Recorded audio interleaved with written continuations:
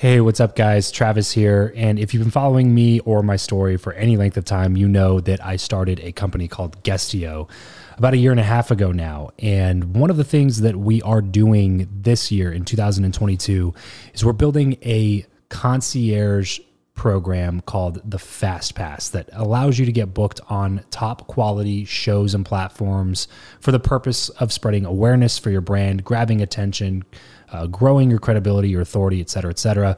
And so if you are listening to this right now and you are a 7-figure plus entrepreneur and you have a budget to bring in traffic, attention, credibility, authority to your brand, then this might be a really great program for you. Just head over to travischappell.com/10K. Why 10K? Because we guarantee in this program that you're going to be able to speak in front of 10,000 people within 90 days. Okay, 10,000 people within 90 days. Imagine getting on a stage in front of 10,000 people to share your message, your story. Well, that's exactly what we are doing inside of this program through virtual stages like podcasts or virtual events or YouTube channels or blogs. You name it, we are working with it, and we are trying to get you booked on those platforms. So travischappell.com/10X. There's a quick application there, and then right at the end of that application, it'll prompt you to set up a phone call where you'll jump on a call with me, and we'll talk through whether or not you're a great fit for this program. Please act fast on this. Do not wait, because we are only taking on 1 or 2 clients a week due to constraints with our team and the limited supply of high quality shows and platforms that are out there in the market. So if that's you and you're really wanting to explode your brand in 2022, head over to travischappell.com/10K, fill out the application, schedule a quick phone call, and you and I will chat really soon about whether or not this would be a great fit for you. Thanks, guys. Talk to you soon. Hey, this is Trent Shelton, author of The Greatest You. If you want to learn how to level up in life, you should be listening to the Build Your Network podcast with my good friend, Travis Chappell. Welcome back to the show. I believe that who you know is more important than what you know. If you agree, then keep on listening for tips on how to cultivate meaningful connections the right way. If you disagree, then tune in anyway to let me prove you wrong with my journey. My name is Travis Chappell, and this is the Build Your Network podcast. Hey, what is up? Welcome back to another interview here on the Build Your Network podcast. Today, I'm really excited to bring you Trent Shelton. Trent has been all over social media. If you haven't seen him or heard of him, you are living in your own little corner of the world. And so it is time to be awakened to what's out there and get to know Trent a little bit. Trent is a former NFL wide receiver, having been a member of the Indianapolis Colts, Seattle Seahawks, and the Washington Redskins, and he is now considered one of the most impactful speakers of this generation. He reaches over 50 million people weekly through his various social media outlets and nonprofit Rehab Time organization. A global speaker, Shelton travels the world sharing his message of creating lasting change in life. He and his wife, Maria, live in Fort Worth, Texas, with their 2 kids, Tristan and Maya. And Trent is just an amazing dude. He recently wrote a book called The Greatest You, which I highly recommend checking out. And in this episode, we talk a lot about how to become that greatest possible version of yourself. We talk about the one aspect that can make you better than everybody else over a long period of time, because it compounds on itself. And if you haven't guessed it by now, then you're definitely going to want to check out what we talk about here in this episode. Plus, we talk about some of the ups and downs, the trials and tribulations of him trying to get into the NFL and then making it and then coming back out of it, and then that transition into back to quote unquote normal life. And there's so many tips, insights, tricks into this episode, and I can't wait for you guys to hear it. But first, really quickly before we get into that, I want to let you all know that I opened up a few more VIP day slots in my calendar. So since opening this up a couple months ago, I've had over a dozen people come out to Vegas now, and I'm having a blast doing it. So if building a professional and profitable podcast, yes, those 2 adjectives are very important. I'm not about showing people how to make another expensive hobby. Okay, I want you to have a professional and profitable podcast that pays you money. If that's something that you want to do, then head over to travischappell.com/coaching to apply. And if you qualify, I will see you out here in Vegas really soon. That's travischappell.com/coaching. And now here is my chat with Trent Shelton. Trent, what is up, man? Thanks so much for taking the time. I know you got a crazy jam-packed schedule while you're out here in Vegas, so I appreciate it. Man, thanks for having me. I appreciate it. Yeah, of course. So many incredible parts of your story, man. And when I heard that you were going to be in town, I reached out to a couple people, made sure that we could get you booked here on the show. But before we go into some of the details of the later on story and different things, let's go back, build some context. Tell me what life was like for like childhood Trent, like, you know, family life and athletics, school. Like, did you like it? Did you not like it? All that kind of stuff. Yeah. So growing up, I was born in Little Rock, but I moved to New Orleans when I was like, 3 months old. So I grew up from there to 7th grade. 2 older brothers. I'm the youngest of 3. Mom and dad's been they've been together forever, so they're still together. Okay. So I had a strong upbringing, man. My dad, awesome man to this day. My mom, awesome mother. So I was blessed to have parents to be able to show me what parenting was like. I always had 2 older brothers that supported me. Of course, I was the baby boy, so I got picked on a lot growing up. But I owe my sports success to them because, like, literally, like, when I stepped out the womb, I'm sure, like, when I could barely walk, I was running around chasing them, giving me the football. So I started playing football when I was like 6 years old, like tackle football. And first 3 times I touched it, I scored touchdowns, and they were like, "Yeah, this is what you're supposed to do." Yeah. So I had my mind focused on NFL since I was 6 years old. Okay. What did your parents do? So my dad, he still works for UPS. He's been at UPS management for, even before I was born, so I don't know how long, like 40 years. And then my mom, she's a stay-at-home mom now, but she was working at a hospital doing some like clerk work, stuff like that. So like middle class? Yeah, pretty much, yeah. Upbringing. Yeah, it was, I would say middle class for sure. My dad, he made decent money. You know, he was able to provide. We never wanted for nothing. Right. But he always taught us, he didn't spoil us neither, you know. So, but we lived pretty good, man. And I was fortunate enough to have that blessing. And even growing up, like even with my father, like, because I don't shine a lot of light on my dad all the time. People always ask, like, my mom's situation with her cancer. So, but my dad, he showed me just the spirit of giving. Like, everybody was his son. It was like, my friends would come over there, he would pay their phone bills. And so, like, even at the young age, I understood the importance of, like, giving to people and being there for other people, even if they didn't have it. Yeah. And so it's always been on my heart, man. And, moved to Texas in 7th grade where football is religion here. I'm in Vegas now, but in Texas, and was blessed enough, made good grades in school, A's and B's, mostly A's, man, to be honest with you. Yeah. School to me was easy. If you study and go and take a test, you know. So made good grades, and that was kind of standard put by my parents. They were just like, always do your best. And so my best was that at that time. And got a scholarship to play at Baylor. And my whole goal was, since my parents did so much for me, I see either academically or athletically, I want to be able to go back to them and say, you don't have to pay for my schooling or to get some type of scholarship. And that was my motivation that carried me through. Went to Baylor and had a great career there, man. And then from there, got undrafted as a free agent. And that's kind of where my down spiral started. Yeah. So real quick, but we'll get into that for sure. Yeah. Real quick to go back into high school stuff. Did you take free time, or like were you always constantly focused on the goal of like getting to the NFL and working out and all that kind of stuff? Yeah, it wasn't no free time because I was actually better at baseball. I played all sports, basketball, football, baseball, track until my 10th grade where I let go of baseball. But I still played. Most people in Fort Worth knew me for basketball than they were football. Oh, really? Yeah, and but I just knew being 6 foot, unless you're Allen Iverson, it's not gonna happen. So I knew my odds making it to the NFL. Exactly.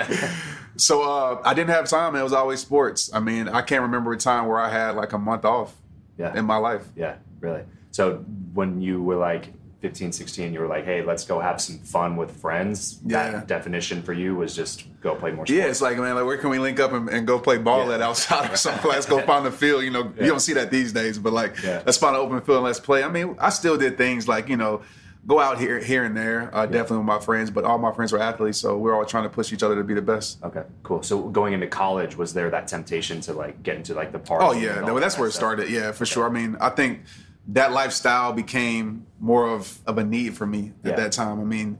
You're partying. As an athlete, everything is given to you pretty much. Everybody loves who you are, and especially if you're like the movies. If you're one of the stars on the team, it's hard because nobody really tells you no for anything. Everything is given to you. And so trying to find that balance. If I could go back, I wish I would have networked more in college, because even talking about like networking as an athlete, a lot of people don't understand. Some athletes have trouble networking because your whole entire life you've been used to people coming to you.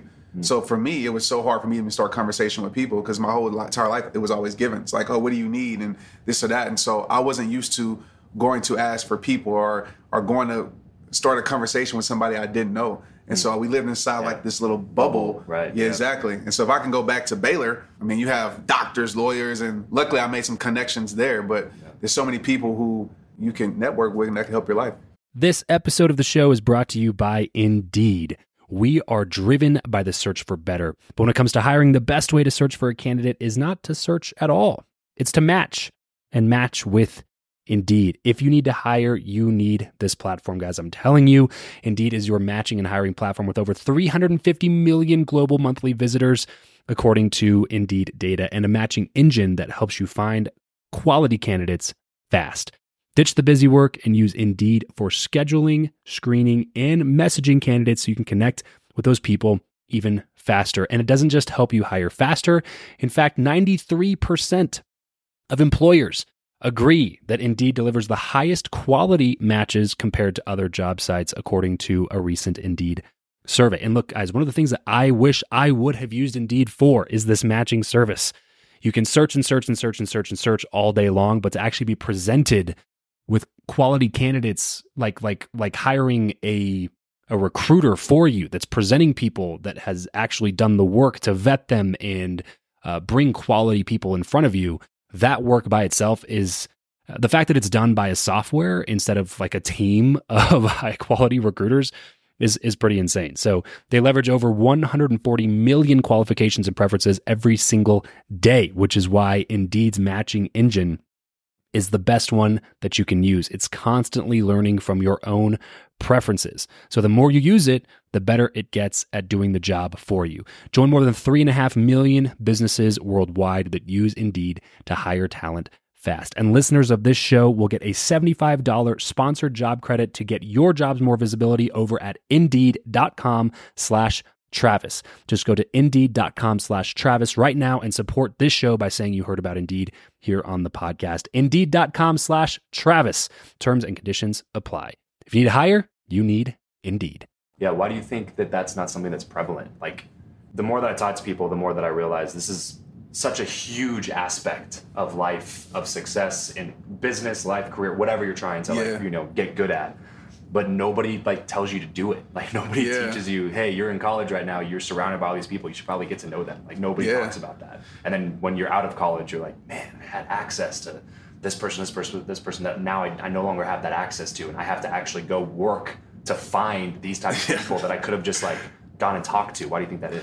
I think, just off the top, I think it's like dealing with time. I feel like we don't understand the value of time. You know what I'm saying? So for me, it's like I never thought that, even though it would, but I never thought college would be over. I would always have time to make that connection, or I can always come back to it, not realizing that when it's over, it's so much harder to get that connection. So I was like, I can network when I'm through with football or this or that, and not realizing that when you're done with football, the people that you probably would have networked with are not going to network with you now because you don't have that title. Right. So a lot of athletes make that mistake. Yeah. They wait till it's over to try to start well before you're thirsty. Exactly. Yeah, for sure. So coming out of college now, I'm curious to know when in your life it went from being a dream to be in the NFL to being I'm for sure going to the league. Yeah. It had to be when it was reality, probably my senior year at Baylor. My coach, too, he played in the NFL, but for 16 years, Harold Jackson, and he told me, he coached in the NFL. He's like, you got it. He's like, we're at Baylor, we're struggling, so you might be a late round pick or a free agent, but you have the talent to play in it. And my uncle, who coached for the Chargers, George Stewart, he's been coaching since I can remember, and he always told me, he's like, you have the talent. You just got to put in the work. And so my senior year, when I made all Big 12 and had my best year, I knew it was a reality for me. Okay. So then what happens? Yeah. So I was projected to be like a fourth round pick, fourth to late. I mean, I thought I would be that. I went out there, ran a 40. I didn't run the fastest time. It was crazy because they added a 10th to our time because we ran on the track. It's like they didn't do that to Reggie Bush, but they did it to us. So that hurt because it went from a 4.4 to a 4.5. And when you're at Baylor and you're not winning at the time, it's harder. You know what I'm saying? So watching the draft, man, and second day, my name didn't get called, and I was just devastated, man. And then right after the draft was over, a lot of teams called me because I was a high priority free agent. And so a lot of teams offered me some decent money for a signing bonus. And my uncle told me, he's like, man, don't worry about the money. Go somewhere where they're going to give you a fair shake. And he knew Coach Dungy really well. He said, Coach Dungy's not going to allow you to make the team because you're my nephew. But I know he's going to, whether you're a free agent or a draft pick, he wants the best players to go there. And that's where I signed with the Colts. Yeah. So sign with the Colts. What happens next? Yeah, signed with the Colts and had the best preseason. I want to say top in the NFL out of all receivers, of course. most of the guys aren't playing preseason. Of course, yeah, right. But out of all the rookies, I was, top 5 for sure. So I'm like, okay, I'm making the team for facts. Like, Right. I'm good. Some things happened. Third game, they didn't play me. And I realized because they were trying to hide me. And so what happens is the first half of the third preseason game, the starters play. And then the second half, the guys who are probably going to make the team are really on the cusp, they play. They didn't play me. And so I asked one of the guys, I'm not going to say his name, I was like, why aren't they playing me? He's like, they're hiding you. Because if you have another game where you ball out, when they cut you, so they're going to cut you but sign you to practice squad. When they cut you, another team's going to pick you up off of waivers. So they want to keep those stats as low as they can. So that's what happens. So crazy. It sucks, right? Yeah. And I'm just like, I get it though. And that's kind of stuff you don't realize growing up. Not at all. I just want to play football, and then you realize Exactly. all this other bullshit politics are going in behind the scenes. Exactly. Yeah. Because I was like, what did I do wrong? And it was like, no, right. they're just hiding you. Right. And that's what happened. After the fourth preseason game, they cut me and they told me, hey, we're going to keep you. We want to groom you. And they did that. But 2 weeks into that, I got cut from the Colts, drove home, and I just bought a car and all these other things. And 2 weeks later, they bring me back. And that's pretty much my career in the NFL for 3 years. 3 different teams, leaving, coming. And my life was very unstable. Yeah. So I'm curious to know, the emotional roller coaster has Yeah. to be crazy high, crazy low. Can you walk me through what you were thinking, what you were feeling during that time? Yeah, the first words that come to my mind is feeling like I'm not enough. And that's the first time where I can say I really felt that. First time I was I really met adversity in my life. I mean, I've dealt with some medical issues, but the first time in sports where I met adversity, I'm like, dang, I'm not enough. And I became angry. I'm like, even with my faith, I was like, man, I could have just been stopped in high school and then had my life, college, and I could have been focused on doing something else, because as a football player, it's not student athlete, it's athlete, Right. then student, Right. That's all you're focused on.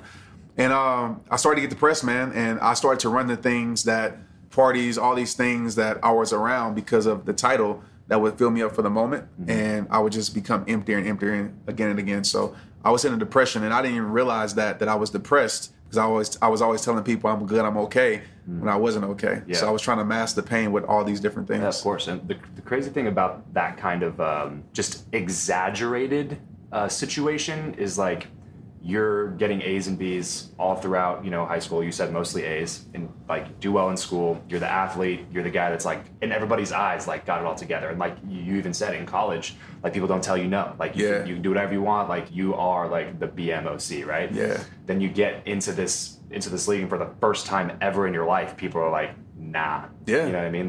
That has to be a very, whoa, what'd you say? Yeah, I mean, you're starting at the bottom of the totem pole too. Yeah. I mean, you're sharing lockers. Yeah. It's tough. It's tough, and I put in the work, and then for me it's not to translate into actual me making the team. I was like, what's going on? I balled out, I did everything I was supposed to do, and it's not working out. And so, yeah, man, I hit a really dark place in my life for sure. Yeah, that was a question that I had for you was, did you feel like you could have done more to put yourself in a better position? For sure. Yeah, I take some responsibility in that, because I think, I played well, but I was still focused on the lifestyle stuff too. Okay. I was still focused on going out and Yeah. meeting celebrities that I've seen on TV, and and hanging out with guys who are having max contracts with they ain't getting cut at all, Right. and hanging with them. And realizing I could have used that same energy to perfect and better my craft. So I take responsibility for it too. Yeah. Do you think that that's a big reason that a lot of people end up just going south if something like this happens to them, is just because they can't get over the fact that they could have maybe done something better? Yeah. Take responsibility for that. Yeah, I think a lot of times, but I feel like that's where the power is. Yeah. I mean, I talk about that a lot. I always say it all starts with you taking that responsibility, because, you can't change your past, obviously. But if you can say, okay, what did my past teach me? What can I learn from my past? What can I learn from this situation to apply to my present to change my future? And that's where the power rests. And there's so many growing lessons in your past. Yeah. I wouldn't be who I am today if it wasn't for all that. Yeah. So coming after the Colts, you said there's 3 years with three different teams, right? Yeah. So can you walk me through exactly what the next ups and downs were throughout that part of the Yeah. So I go the next year, I signed with the Seahawks, and I signed in minicamp. So I'm already behind the 8 ball, they already got their guys. I'm just I'm here. Maybe I can make the practice squad again and prove myself. And that's what happened. I made the practice squad, but they were less excited about me. I could just tell. I think the coach were really excited about me. So it surprised me after the season they didn't bring me back. But probably my biggest down point with the NFL was, I remember I was at home in Dallas, and I live in Fort Worth. So people are not from there. There's things like one city. It's like a big gap, you know? So I was in Dallas eating, and I get a call from a 206 number, and it was Seattle, and it was like November. And so I answered, and they said, hey, like, you know, we want to sign you back. Can you come today? And I was like, hey, I'm in Dallas right now. And I was like, I don't know if I'll make the flight, but I'll just come first thing in the morning. Yeah. They're like, no, we need you here because we got to get you physical, all that stuff done, fitted. I was like, all right. So I go home, I rush home, I pack, just throw some things in the bag. I get to, it's so funny now, but I get to the airport, and I'm on Facebook telling everybody, I'm going back to Seattle, y'all. Yeah. And I get a call, same 206 number. And they're like, have you left yet? And I'm like, nah. They were like, well, don't get on the plane because we changed our mind. You know, some things happened where they had to bring in another guy. And I'm just like, at that point, I just felt like deflated. And that was my door. I'm glad I can look back and laugh at it now, but like, that was not much laughs. Nah, I can't even put into words all of that stuff. Like, why are you still here? And it was just tough at that point. And that's where I hit my breaking point. In that process, Tristan, my son, was born that September. So that was 2008. He was born that September, and Tristan wasn't planned, but I always say he changed my life forever. So in that, with my wife, Maria, she wasn't my wife at the time. She wasn't even my girlfriend at the time. So we're going through that situation, trying to figure out how to parent. I'm 22 years old, 23 years old, trying to figure that out. And so all of that's going on while I'm getting cut. And so 2009 is when my life like really, really changed. Yeah. Did you feel, it's one thing to feel like you're not enough for yourself. Yeah. But just for some context here, we just had our son 3 weeks ago. So, congratulations. Yeah, thank you. So I'm going through all of this very brand new myself. And that's the biggest thing for me now is like, now it's not just like if I fail, okay, whatever, like I failed. But like now it's like looking at him, like how did you deal with that? So that was a big catalyst in me becoming a better man.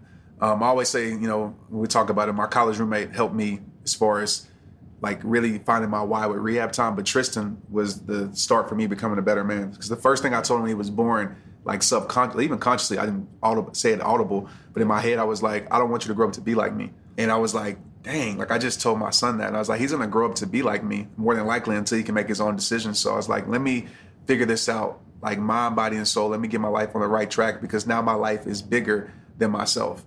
And it literally changed my life forever because it gave me a reason outside of myself. Like it's no way as a parent, unless you're not a good parent, that you can live selfishly. You can't. Your life completely becomes an unselfish life because it's for your kids. Yeah, when heard you say in other interviews that you were just kind of sitting there and thinking about your son and like just broke down, started crying and stuff. What was that experience for you? So that was 2009. I remember being in my mom's room.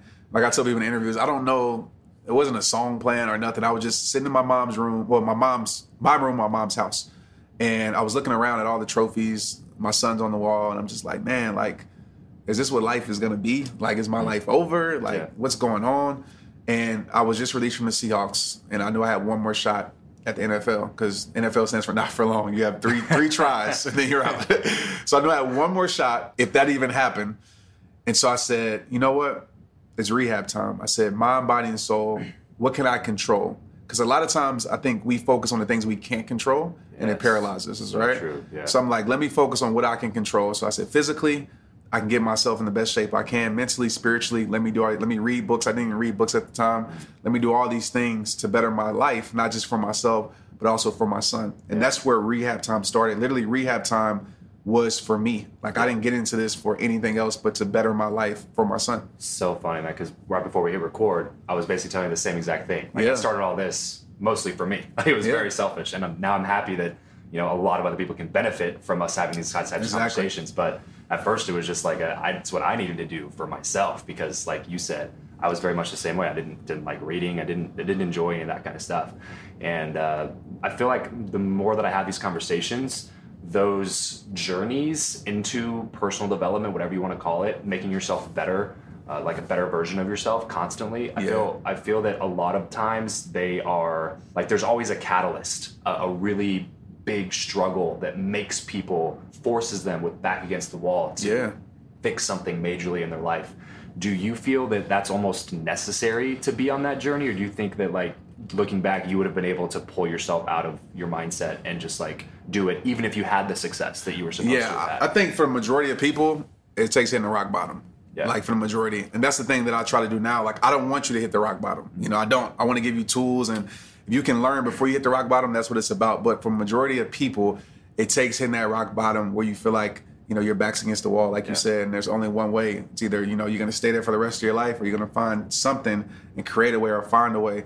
And so for me, that's what it was. It was that rock bottom. And I look back and I'm thankful for all those times, because if it wasn't for all that stuff, all those setbacks, all the losses, I wouldn't be who I am today. And I wouldn't be able to impact other lives. So it all had a purpose for my good. Was there a time where you remember getting super clear on your purpose? Or was it just like you had your son and you just knew that if something wasn't going to change, that he was going to end up like you, and you didn't like that version of your son?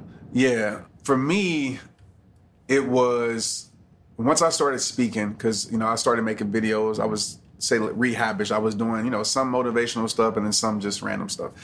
And when I got really clear about, like, this is what I was created to do, was me speaking on the stage to kids. And it was like, I don't know, 3,000 or 5,000 kids, seemed like 50,000. And I was just telling them, it was 5 minutes. I didn't want to do it. I wasn't a speaker. I was telling myself all these things. And got on stage. My friend Jonathan Evans, you know, pretty much forced me on there, talked me into it. And he's like, man, it's something. Good friend. Yeah, very good friend. I thank him to this day. And that's actually, I mean, the event tomorrow is with him. So cool. It's funny because the event tomorrow is actually on the same stage that I'm telling the story now. So it's like a full circle thing. So I get on there and then I speak for 5 minutes, and make a long story short, I realized, like, this is what I was created to do. Like, I forgot everything I prepared the night before. So literally it was just me on stage sharing my heart for 5 minutes. And those kids, I mean, if you ever talked in front of kids, that's like the hardest audience ever to talk in front of. And they were locked in. And so I was like, this is like, it's something bigger here. I don't know what it is, but I know it's not football. And I was still trying to hang on to football. I was still trying to play arena lead, all these things. And so I completely let go of football in that moment. And I said, you know, I'm dedicating my life to go down this path. So rehab time was kind of the start of all of that. Yep. Right. What was your thought process in getting that started? And what was the medium that you were choosing to go through? Yeah. So my whole thought process was, it all starts with you. So the thought process was, I have to believe it. I have to live it, breathe it, be it. So it was the work that I had to do on myself. I always say the most important work is the work you do offline, the work you do on yourself. Because when you really live it, I believe it becomes contagious, and you can walk in confidence. You can walk with belief. Your input becomes your output. There you go. Right. There you go. And so it started with me doing that. And then it started with me picking up my phone, right? So I was like, once I realized, okay, I'm a speaker, right? And so, or I'm an author or whatever. I wasn't getting booked to speak, or not even booked. I wasn't even getting invited to speak, you know? So I'm like, what do I do? So back to networking, I reached out to people that I knew, some coaches. Like, I'm a football player. I know some teachers. Right. Went back to my old high school, went back to elementary schools. Like, hey, I'll just share my story. I used the NFL thing to get in there. And I just started speaking for free as much as I could. And in that process, I was like, how can I reach more people? So I was like, social media. So I picked up my iPhone, didn't have a camera set up besides that. And I just started making 2-minute videos. Yeah. And that's what started, you know, what people see today. Yeah. You talk a lot about the value of consistency, and especially in terms of creating content. I know a lot of people follow my show are also, you know, trying to get started with podcasts and, you know, YouTube channels and all these different content creation platforms and things. And I find that the number one killer of any of that is lack of consistency. Big time. What would you say? Big time. Consistency means you're reliable. And when you're reliable, you become trustworthy. And I tell people all the time, the reason that I get to do interviews like this, the reason I get to speak on stages, the reason people watch my videos, yes, it's because of the content, but it's more because of the consistency. I wanted to be a category king for self-worth. When people thought of self-worth, I want to think of rehab time of myself. And so I decided to dedicate my mission to self-worth content. And also with consistency, it's like, even this as far as like with social media, when you're consistent, you become shareable. And I realized that because in order to beat the boogeyman, the algorithm, you have to become shareable, right? Shareable content. Right. So I asked the lady, I posted a video on Facebook, and it was a 5-minute video. And the lady, it was like a whole bunch of people who shared it, right? And I'm like, it's been a minute and they already shared it. It's no way they watched the whole video. So first I kind of like, yo, I didn't watch the whole video. And I thought, I was like, that's crazy. And so I hit up, it was a lady, I said like, why did you share this without watching the whole video? And she said, Trent, and it changed my mindset forever for consistency. She said, Trent, you've been so consistent for years. I already know that the message is going to help somebody. And I want to be one of the first people to share it. And so I have tons of people who do that. They literally will share it as soon as they see it, and then, you know, they'll watch it later. Right. That's the name of the game. Like, so wholeheartedly believe that, because a lot in a world where, these one-off people become like famous overnight with this viral video, and everybody's going for that one, you know? So they create 3 videos and then they upload them and none of them go viral, and they're like, well, that doesn't work now. You know, like, but it's impossible. It's like, no. Their intention is wrong. There you go. Their intention is wrong. And it's funny when people ask me about that, and one of the things I talk about is consistency. They ask me like, say, here's the major hack. And I tell them like, you just gotta be consistent. Like, I've been doing this for 10 years. And it's like they get deflated. They're like, oh, like it's no secret.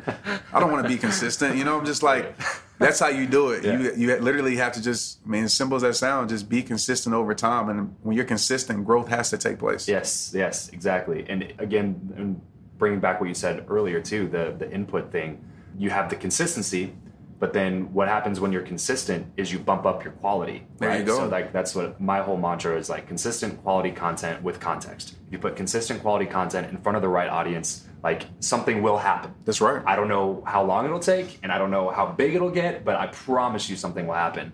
But if you're missing any of those 3 things, if it's in front of the wrong people and you're not consistent or the quality is poor, like you can be consistent as hell. Yeah, but, like, you're poor. If it's not good, like it's not good. That's true. But the bottom line is when you are consistent, your quality is going to start getting better and better. Repetition. And better. For sure. And then all those inputs that you're doing, like you were saying, like now I started reading books, like I started listening to audiobooks. I started attending, you know, events and listening to speakers and downloading podcasts and all those different things. And then when you start consuming all of that, you can't help but like put it back out there. That's right. Yeah. So I'm curious now, like coming into this like next version of your career, you got an amazing book coming out. Yeah. Can you talk to me a little bit about, you know, 2-3 things from that book that you're really trying to hammer home for people? Yeah, for sure. So the book is called The Greatest You, and the whole like, I guess, idea of the book is the greatest you isn't some external. Like it's not something that you find in the world. The greatest you is inside you. So I'm really taking people on a journey of turning their pain into their power. And if somebody says, well, Trent, I have no pain, what you do. But if somebody says, I have no pain, there's also another level of yourself that I'm taking you to meet also. And so I break it down. It's my rehab process. It's not said in the book, but like this is the journey I walk people down, I teach from. So the first R is reality. And the first chapter is you'll never win your war by running from your battles. So I make people face the reality, because if you don't deal with the things that you need to deal with, you can reach all the success in the world that you want. But guess what? When you unpack your baggage, that stuff is still there. I always say, it doesn't matter if you have a brand new destination. If you have the same baggage, you get to that destination, that same stuff is still there. So really helping people really face their truth and deal with those things. The second part is release. And release is one of the chapters is burning bridges, right? Is getting the people or even the habits, the mindset out of your life that doesn't serve you or grow you. And the last part is repair. And repair is digging up the bad seeds and replacing great seeds in your life, right? Reading books, getting around the right people, growth environment, and what I call championship mindset, developing these things to help you for the long term. This episode of the show is brought to you by another podcast, actually, and that is the Jordan Harbinger Show. There were 3 shows that I listened to back when I first started listening to podcasts, and Jordan's show is one of them. And I'm honored to call Jordan a good friend of mine, and I'm happy to have them as a sponsor of my show now. I promise that you will enjoy this podcast if you like listening to Build Your Network. In addition to being hosted by one of the best interviewers that I've ever met, the Jordan Harbinger Show is an Apple Top 50 podcast and was among Apple's best of 2018 as well.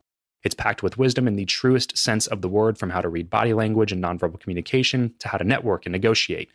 Not to mention amazing stories from people who have actually lived them, from crazy kidnapping stories and going undercover as a CIA agent to illusionists who can seemingly program our brains. Basically anything that will help you upgrade your brain so you can become a high performer both at home and at work.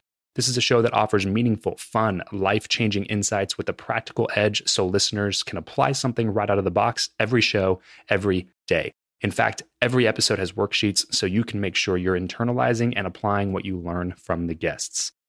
You deserve to be extraordinary. So search for The Jordan Harbinger Show on Apple Podcasts, Spotify, or wherever it is that you listen to podcasts, or go to jordanharbinger.com/subscribe and start taking your life to the next level. I really enjoy the show, and I'm not just saying that. I think that you will as well. What's up, everyone? Just wanted to take a quick second and give a shout out to my favorite podcasting app, Himalaya. If you're not listening to podcasts on this new app, you're definitely missing out. It's like a social media app, but for podcast listeners. Follow your go-to shows, like and comment on your favorite episodes, and download professionally curated playlists made just for you. So head on over to your App Store or Google Play Store and download Himalaya today and thank me later. Can you talk a little bit more about environment? This is one thing, the show is called Build Your Network, and we talk a lot about networking, getting in front of the right people, changing the circle of people that you spend the most time with. And because I'm a firm believer, if you can change your environment, then you're going to change. And it's probably the easiest, like quote unquote, easiest way to change because it's just a natural product of doing that, right? It's like building a manufacturing plant that manufactures a different version of you. So the hard work is actually building the plant. Right. The hard work is actually changing your environment. But if you can do that successfully, then now you just got to follow the process. And like now it's much easier to become that different version of yourself. So can you talk a little bit about like how to go about controlling or changing your environment? I think you got to first ask yourself a question like, is the environment you're in going to help you grow to the person that you say you want to be? You have to be real with yourself. And if the answer is no, then you have to do the hard work of removing the things in that environment or removing yourself, whatever it is for you. So for me, it was, and I actually tweeted this today. I said, you might be a good person, but you're just not good for me. Mm-hmm. And I think that's the hard thing is that you have good people in your life, so true. But they're not leading you to a better place that you want to be. So that's like the hard part. Mm-hmm. But you have to make that decision for your future. And for me, it's always operating for my kids and the higher purpose of my life. So I tell my friends in those conversations like, bro, I got love for you. I'm always here for you, but I'm going to grow. I'm moving somewhere. Like if you ain't going, then you're going to be left behind. Ain't no hard feelings, but I'm letting you know right now. So it's on the plate. So another thing is, I would say is, one of the things you can do is like check your text message list. Just check it. Check your thread and just see. Of course, every conversation doesn't have to be about growth or whatever. But like if the majority of your conversations aren't anything that's conducive to growth or helping your life or like real conversations, like what's the point of it? And the more that my text message threads change, the more my life changed. It was a reflection. Like when my life was stagnant, wasn't nothing going on in those threads. Like who won the game last night? That was it. Or this and this, or sending me memes. But when I changed my environment and got around a growth environment, like it's a reflection. And you can go on my text message, you can see like everything's about growth or checking up on one another. And the main thing is too, you have to make sure you're a reflection of the environment you want to be in too. That's the hard part because a lot of us, we want these things, but we're not a reflection of it. Yeah, right. Well, I think a lot of times if that is the case, you're not going to be able to last in that environment, big time. Because people are going to see straight through those, shields that you put up. Like, I tell people that all the time especially with this type of a world, content creation, all that kind of stuff, and getting around these types of people. If you're not truly living those things, even if you put yourself in the opportunity, so even if you somehow like get the opportunity to like interview the next person or talk with somebody or spend some time with somebody that's like really a big mentor to you, and you finally get that opportunity. If you aren't a living testimony of being somebody who would be able to survive in that circle, then they're just going to see straight through that anyway, and you're not going to be able to sustain the ability to be there anymore, even if you get yourself into the environment in the first place, which is a difficult part of the process. That's true. Yeah, it's crazy. I had one question for you on the. So talking about environment, talking about cutting off people that are no longer serving you, even though they might be good people. Because I totally agree with that. I have a lot of people from my past that are very good people, and I have nothing against them. And I love them. I know that they love me. But they don't serve what I'm trying to do anymore. Therefore, I cannot give them as much time as I used to. How do you balance between cut off, right? Like get out of my life and still not hang out with them as much? That's the biggest thing. That's difficult, I think, for a lot of people is they're like, well, I'm not just going to be this different person and neglect all of my friendships. Like you're just being a jerk. It's like, no, I'm not being a jerk. It's just, they don't serve my goals. It doesn't mean that I'm never going to talk to them. I'm going to ignore them whenever they want to hang out or whatever. But it's just got to be a different type of environment. So how do you I just set up those boundaries. Like people know, like, even if I've always been an introverted person by nature. So like I guess I have no problem doing that. Always growing up. But I let people know, like, and they know it. Like, I'm always here for you. Like, there's somebody that could call me, I haven't talked to in a year, that needs something. Like, that's just my heart to be there. But they understand, like, and I'm clear in communication. Like, clear communication is very powerful. Like, I'm telling you this, whether you like it or not, I'm sorry, but this is what it is. This is my life. I only get one. I mean, the number one regret I read on Google is like people, like when they're about to die, is that they realize that they live their life for other people in a negative way and didn't live their life for themselves. And so I refuse to like get to the end of my life realizing that I held my life back for you. You know what I'm saying? Especially if you were a person that wasn't trying to do anything with their life. Right. So I'm willing to go through that hard conversation. People will talk about you. People will say you changed. Like, I have that all the time. Oh, Trent's changed. And I'm like, yeah, you're right, I've changed. Like, as Jay-Z said, we ain't doing all this work to stay the same, you know? Yeah, like, why haven't you changed? Exactly. That's the whole point. It's like, that was the goal growing up, to elevate our lives. Like, do we have to go revisit that conversation? Right. Well, that's the crazy thing that, sorry to interrupt you. That's the crazy thing is, like, when you're a kid, you're forced to change. Right? You're supposed to reinvent your life. You go to school every day to learn new things, to like try new activities. You do the extracurriculars. You're at this, try choir out, try sports out, try drama out, try all these different things. Like, grow, learn, be better. And then you graduate and it's like, all right, stay the same. Yep, you're right. Why? You're right. Is that a thing? You're right. Yeah. Even like you said, I mean, it makes a lot of sense too. Probably that has a lot to do with depression and, you know, just being in a stagnant place, because like you said, our whole entire life we're evolving, and then you say you get to a point where it's like, oh, it's like a sin to evolve your life. It's a sin to change. It's a sin to elevate. And, you know, a lot of times it is, and I'll talk about this on previous podcasts, but it's a lot of people struggle like with, well, it's the people closest to me. And you have to understand this, that sometimes it's the people closest to you that will never see how great you are because they're close. That's what it is. It's proximity. They're familiar with you. They have normalized your gift. Yeah. You know, they've normalized you. And so that's why we can support celebrities, because we don't know celebrities. It's like, we don't know them. We don't spend time with them. But if you were around that celebrity every single day, you would normalize them. So it takes a special person to be able to see your greatness when they're right next to you. And I was like, if you get maybe 2 or 3 people on your side that are familiar with you, that know you, but still see your greatness. Luckily, I had parents that were like that for me. There's no telling to where your life could go, but don't hold your life back because of that validation. Because at the end of the day, if we look at our audiences, if we look at companies, customers, they're made up of more strangers than they are people that are close to you. So it doesn't mean that you can't be successful because those people don't support you. Right. Yeah, one thing I tell people a lot of times, and just a little bit of context just before we hit the record button, I told you I grew up in a very religious type of context. And so I have a lot of people that I know that very much disagree with like how I live my life. Right. And it was very difficult for me to transition away from that. Just all my friends, like, you know, authority figures, and I'm not saying all of them are that way, but a lot of them. And transitioning out of that, the one thing that I just could not wrap my mind around, the one thing that made me really just be okay with being who I was and just saying like, hey, you guys are gonna have to get used to it type thing, was that it just kind of dawned on me when I was really thinking about it and wrestling with it, that I am the only person that has to wake up every single morning and be me. It's facts. You know, like, I'm the only one. So why am I going to choose my daily life, and when my head hits the pillow, know that I'm living a life that I don't want to live just for the approval of a bunch of other people who don't have to be me?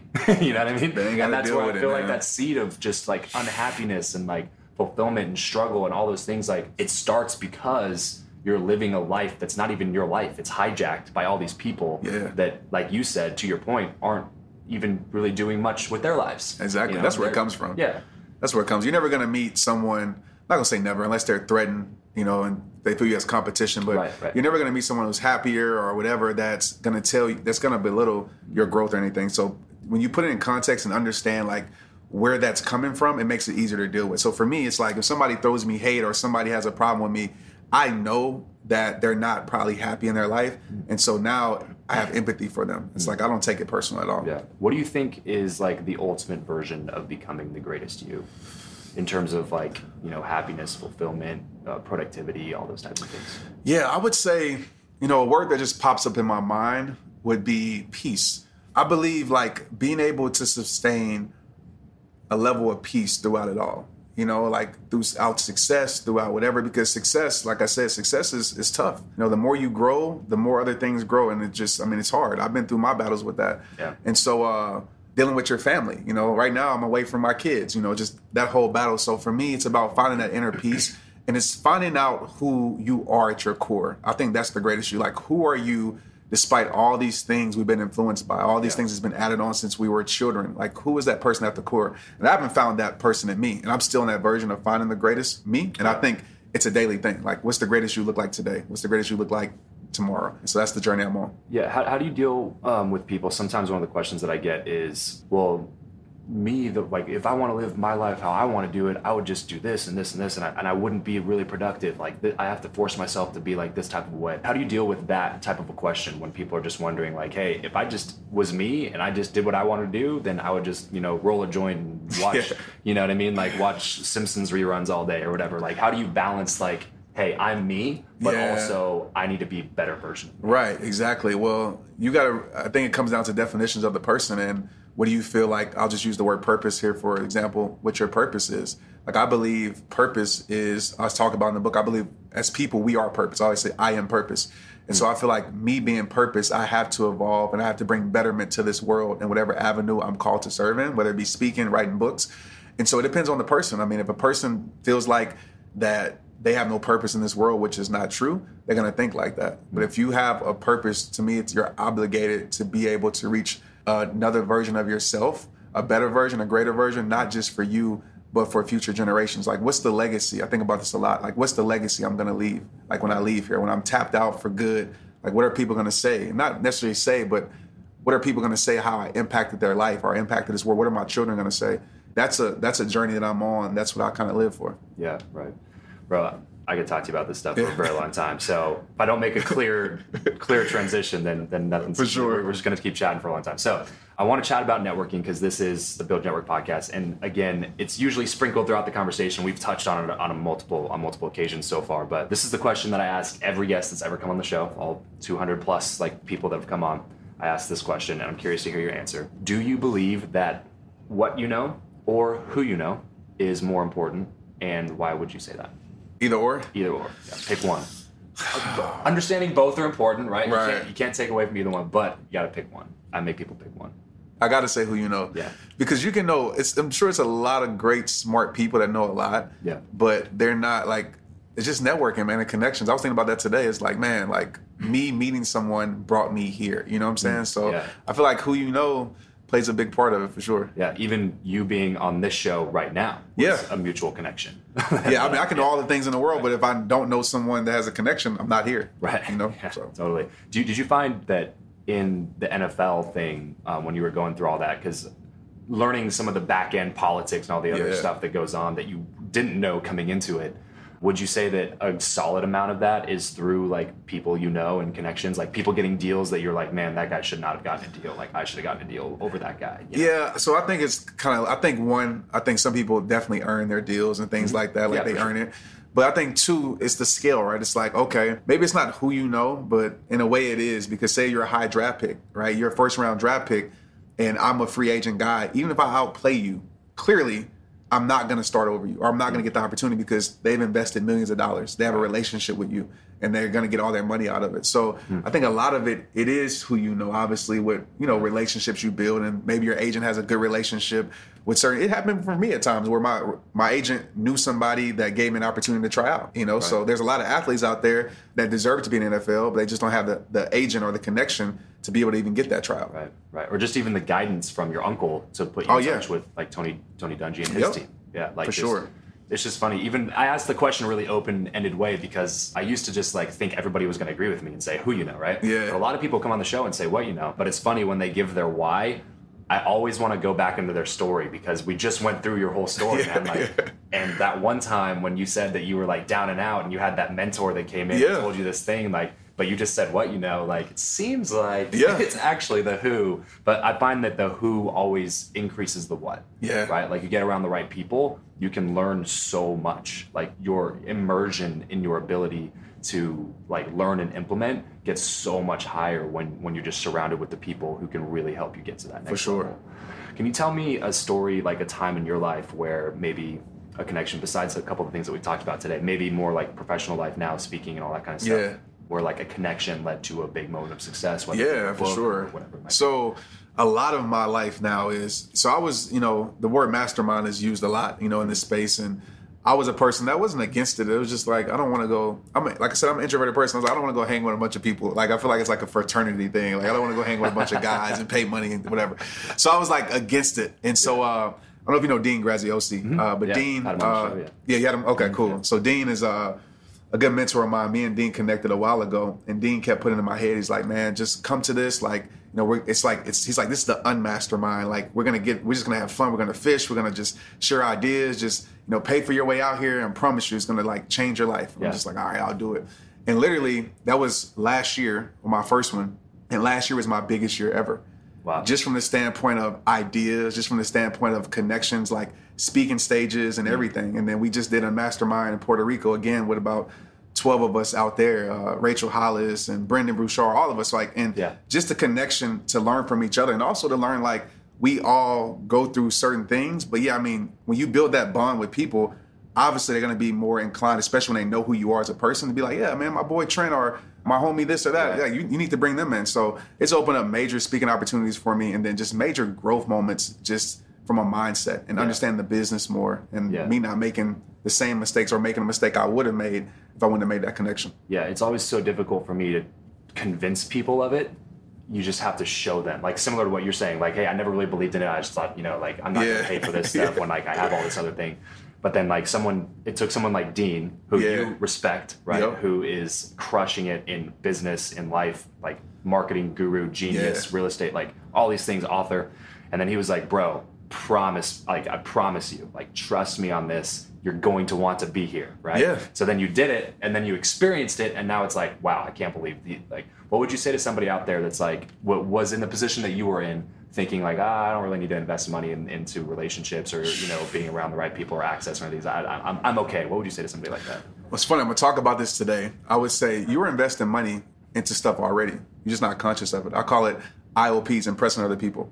How much money you spend impressing other people, and it's like, why don't you invest that money into either building other people or building your own business? And I'm telling you, when you become intentional about your investments and your time, whether it's time or money, when you become intentional about your connections, your life like has no choice but to grow. I mean, even when I met Dean, it's funny because I went to an event that I didn't want to go to, and I met a guy there just talking out of my element, talking to a guy. We connected. The guy ended up knowing Dean. So when we got to this next event, he introduced me to Dean. And so me and Dean got introduced like that. So if I would have never walked in there, and then Dean helped me get my book deal. He introduced me to my book agent. Yeah. And I got a huge book deal just from me walking into a situation of networking that I didn't want to go into. An uncomfortable situation. Exactly. You didn't feel like doing, but you did it anyway. Yep. Yeah.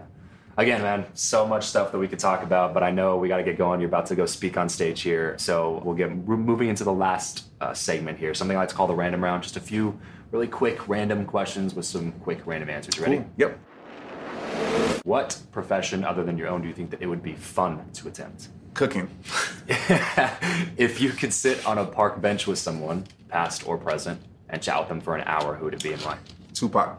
Because Tupac's just somebody that I love what he stood for, and I think he had a level of understanding that surpassed a lot of people. How do you prefer to consume content? Books, audiobooks, blogs, podcasts, videos? Audiobooks, for sure. Okay. What would be one or two audiobooks that you'd recommend? Right now, I'm going to say Play Bigger. I forgot who's the authors are. Play Bigger, you said? Play Bigger. Okay.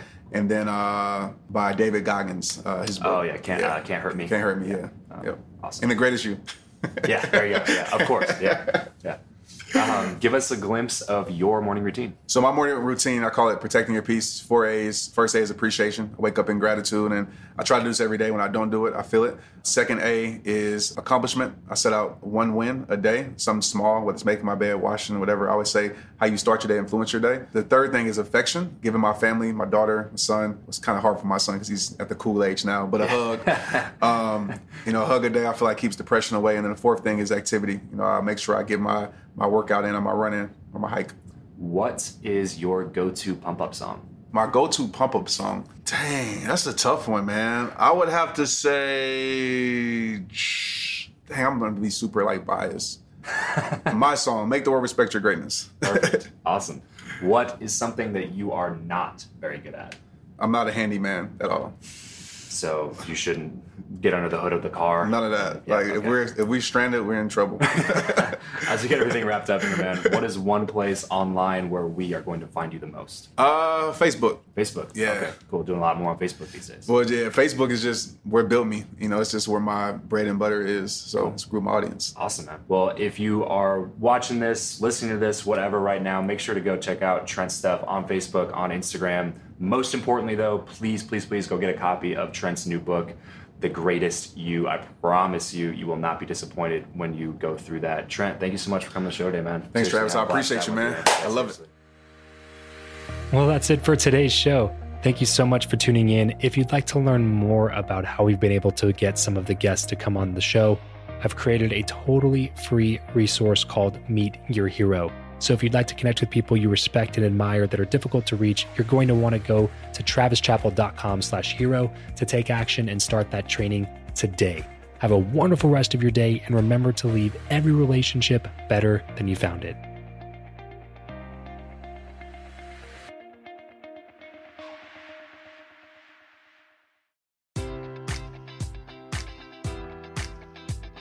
Enjoy all your favorite sports like never before at BetMGM. Sign up using code Buckeye and receive up to $1,500 back in bonus bets if you don't win your first bet. When you register with BetMGM, you'll get instant access to a variety of parlay selection features, live betting options, and the best daily promotions in the business. And with BetMGM at your fingertips, every play and every game matters more than ever. Place your money line, prop, or parlay bets with the king of sportsbooks today. Sign up using code Buckeye and receive up to $1,500 back in bonus bets if you don't win your first bet. BetMGM and GameSense remind you to play responsibly. 21 plus and present in Ohio, subject to eligibility requirements. Rewards are non-withdrawable bonus bets that expire in 7 days. Gambling problem? Call 1-800-GAMBLER in partnership with MGM Northfield Park.